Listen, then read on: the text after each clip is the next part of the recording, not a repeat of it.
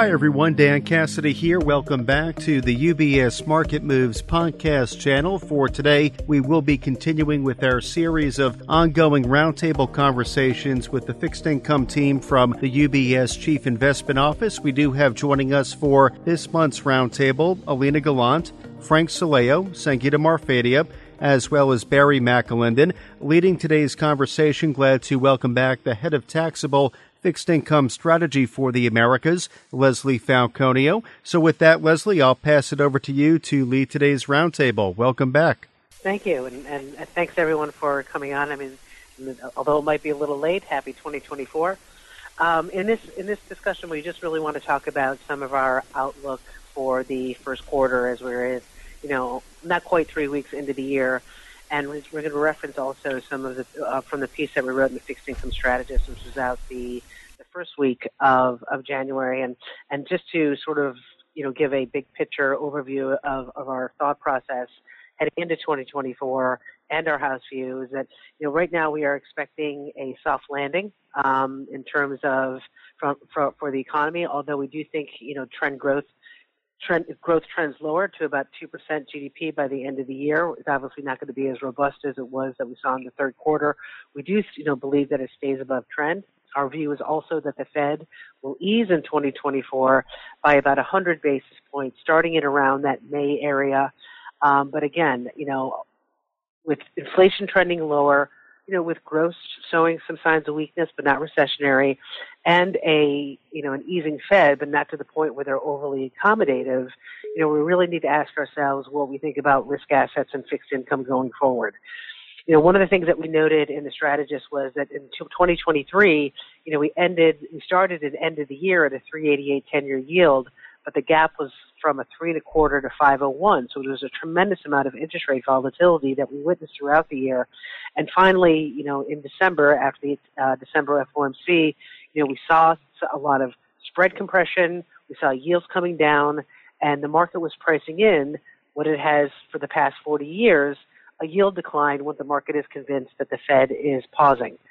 So with that said, what we want to talk about with our team today is just how they view risk assets, given the strong performance that we saw at the end of the year, what they think for the first quarter, and most importantly, since we have a market where, as normally occurs, the fixed income market's forward-looking, they have a tendency to price in much more eases than what the Fed is guiding.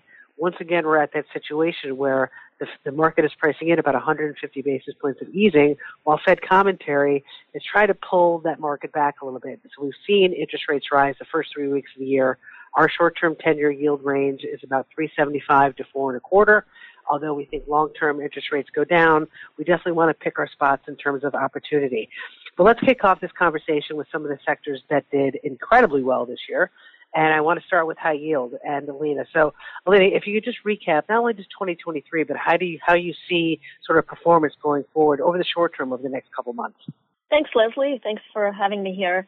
You're absolutely right. We had a very strong rally during the last 2 months of the year.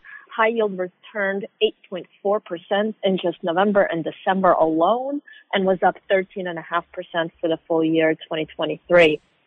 Looking at spreads, they tightened by 144 basis points during 2023 and got to very low levels in our opinion. We have given some of this back just in the last 2 weeks. We're about 23 basis points wider from the beginning of the year now. And currently we sit at 362 basis points in spread and close to 8% in yield. So where we are today, if you look at on historical basis, the spread is actually still tight in our opinion. We're at the 22nd percentile in spread going back to 2001, and we're at the 19th percentile since the global financial crisis. Now, if you look at yields, on the other hand, the yield is actually still attractive. It's obviously not as attractive as it was back in October, but at around 8%, we are in the 60th percentile since 2001. Now, what's interesting is that the credit quality of the high yield index has actually been declining since 2020, and this is in contrast to how tight spreads are right now.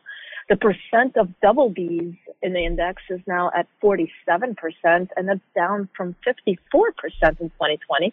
And the portion that is triple Cs is now at 13%, which is up from 11% in 2021.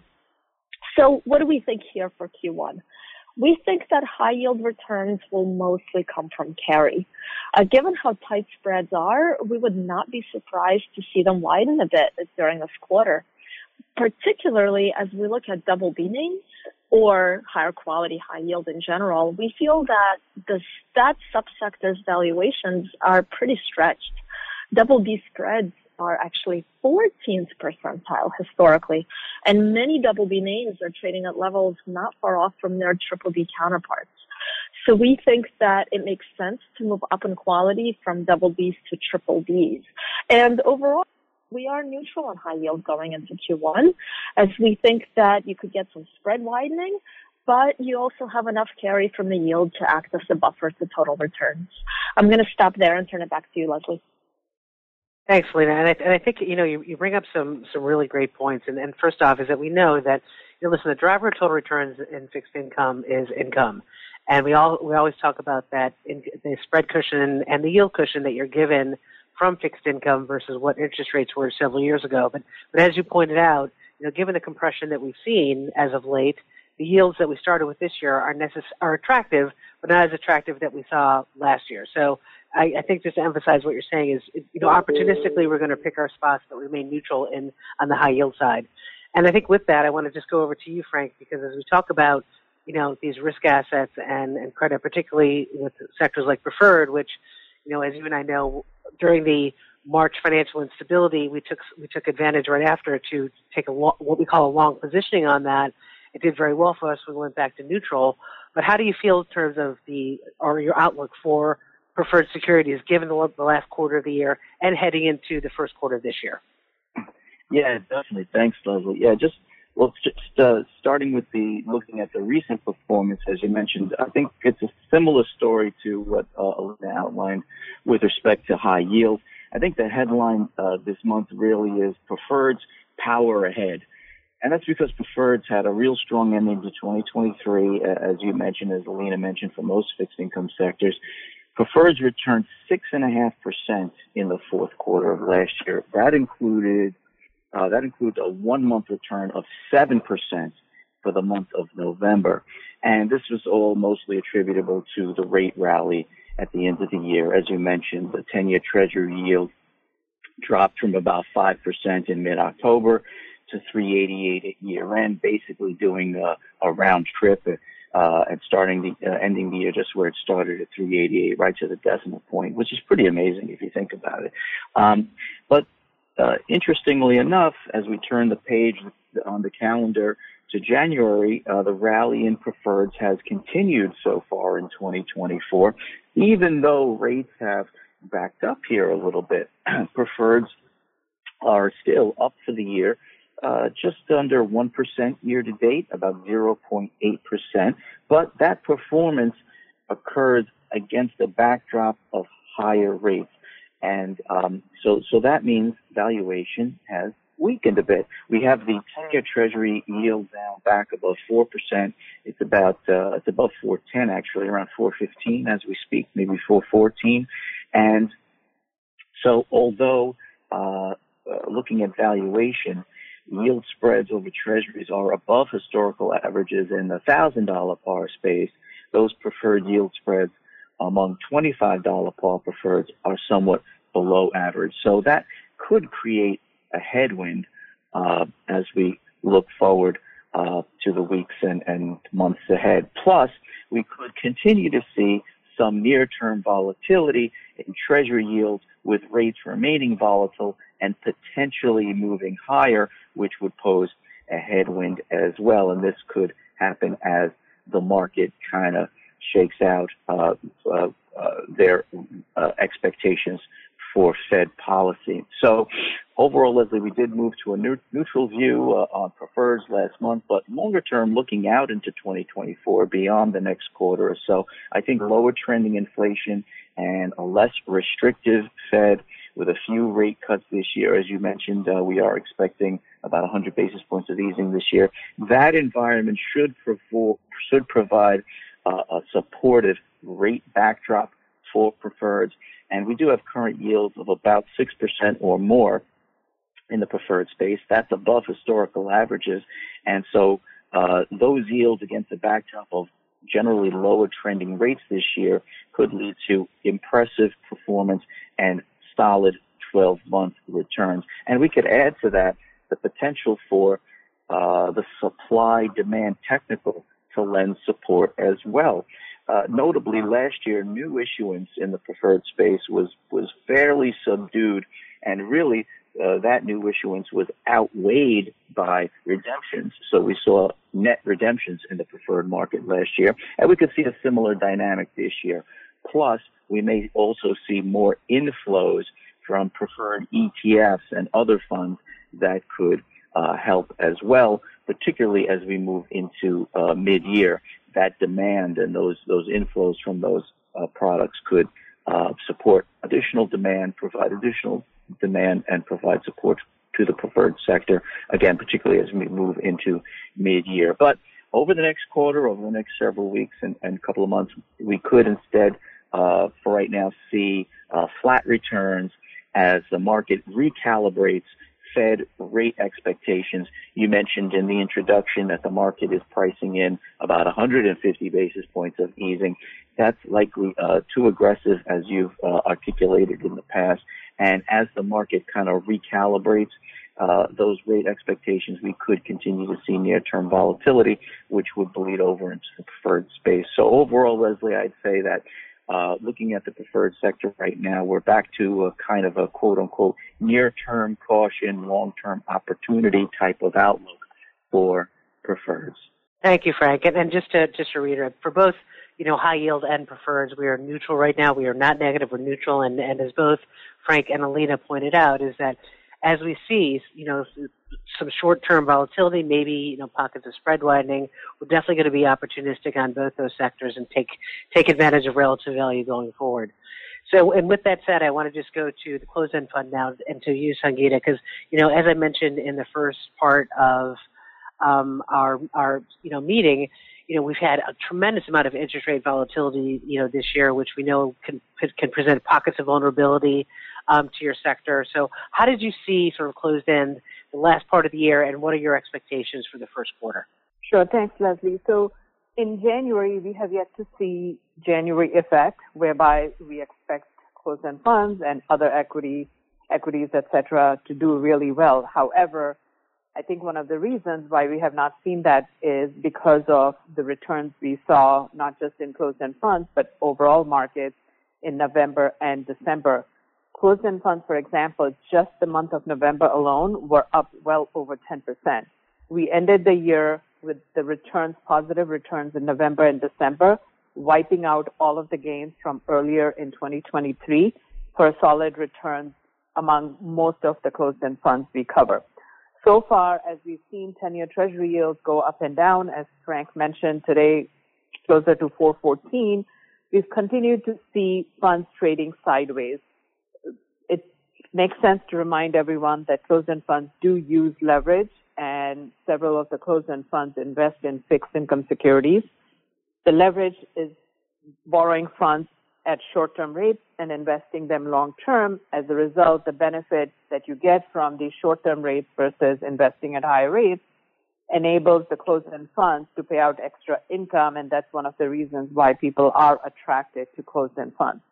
Until we see some stability and clarity in terms of where rates are headed, when will Fed start to cut? I know that's a big question in the marketplace, anywhere from 2 cuts to 6, 7 cuts for the year.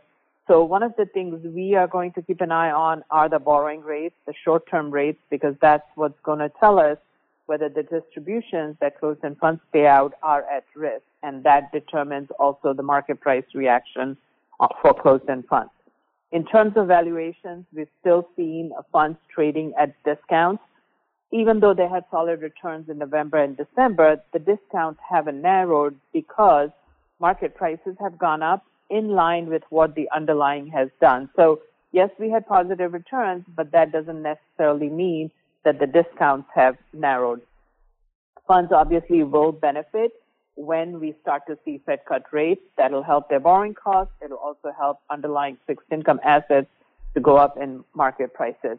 Now, I know Frank and Leslie both reiterated that we are still neutral on preferred, not negative, but neutral. For closed-end funds, we still like some of the preferred funds that are trading at a discount. And one of the key reasons is that preferred funds use interest rate swaps to lock in their borrowing costs. And therefore, the risk to dividend is minimal. In addition, these funds also pay out qualified dividend income, which gets taxed at lower income tax rates for folks in the higher tax brackets. So that's what we are looking at right now. I think the first quarter, we're probably going to trade sideways. And then, of course, everyone's counting on Fed to cut rates, and that should benefit closed-end funds across the board. Thank you, Sangeeta. I appreciate that. That was a great summation. And now I would just want to sort of end with Barry McAlinden because, he covers our investment-grade corporates, and those who follow our publications and our house view are well aware that we still have a bias for high quality, whether it's investment-grade corporates, agency MBS, TIPS, munis. Right now, right here at these level of spreads, we have a bias for higher quality, and I just want to just really shift over to you, Barry, because we've seen a tremendous performance from investment-grade corporates in the last 2 months of the year. So I just wanted, if you could just review what pushed that to really have these spreads compress, and how you see this sort of playing out in the first quarter.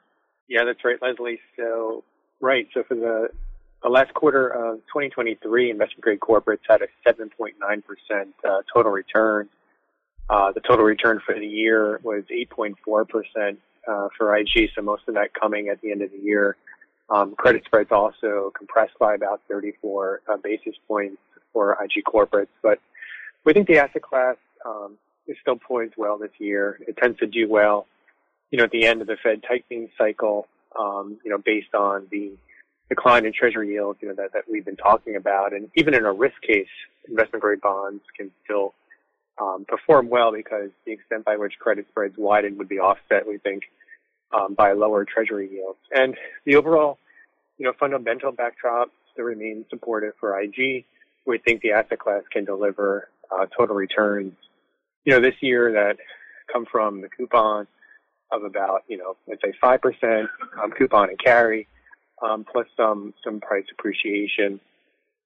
That could get your total return about the mid-single digits for shorter maturity segments and high single digits for longer maturity segments. So, yeah, again, overall, we think that the asset class should do well, and much of that, based on, the duration effect that IG has. And we think it'll be, driven by Treasury yields rather than any compression in credit spreads, because credit spreads, being really fairly valued at only 102 basis points, according to the IG index, that we track. Great. Thanks, Barry. I appreciate that. Okay, so I just in quick, as we go to the first part of 2024 and a summation, as the market has experienced the last 2 months of the year, saw, financial conditions do very well. We saw the yields actually move down into the 370s at the end of the year, large spread compression, and the carry, although ample, it is not quite what we saw in the start of 2023. And as I mentioned at the beginning of the podcast, we ended up with a 10-year yield exactly where we started the year in 23, and yet we saw a lot of excess return. We saw a lot of price return within these sectors. But we still are positive on fixed income as a sector overall because of our view that interest rates will decline to 3.5% by the end of the year, because our view that growth will slow but remain above trend, because we believe that the Fed will ease 100 basis points starting in May, but we do not think we will have a hard landing. We lean more to a soft landing. All of these variables lead to leaning into fixed income. And even those sectors that we are neutral on, again, we are not negative. We are just waiting opportunistically for a bit of relief in spreads. And over the course of the business cycle, you will absolutely see some widening in spreads given what we saw the last 2 months of the year. Our next podcast will actually be in March, and we'll go through our expectations of the second half of the year, recap the first quarter, and again, until then, look to go into investment-grade corporates, agency MBS, high-quality CMBS, and TIPS. Thanks very much. UBS Chief Investment Office's investment views are prepared and published by the global wealth management business of UBS AG or its affiliate, UBS. This material has no regard to the specific investment objectives, financial situation, or particular needs of any specific recipient and is published for informational purposes only. As a firm providing wealth management services to clients globally, UBS AG and its subsidiaries offer both investment advisory services and brokerage services. Investment advisory services and brokerage services are separate and distinct, differ in material ways, and are governed by different laws and separate arrangements. In the USA, UBS Financial Services, Inc. is a subsidiary of UBS AG and a member of FINRA SIPC. For information, please visit our website at ubs.com/working with us. For a full legal disclaimer applicable to the independent investment views produced by UBS, please visit our website at ubs.com/CIO-disclaimer.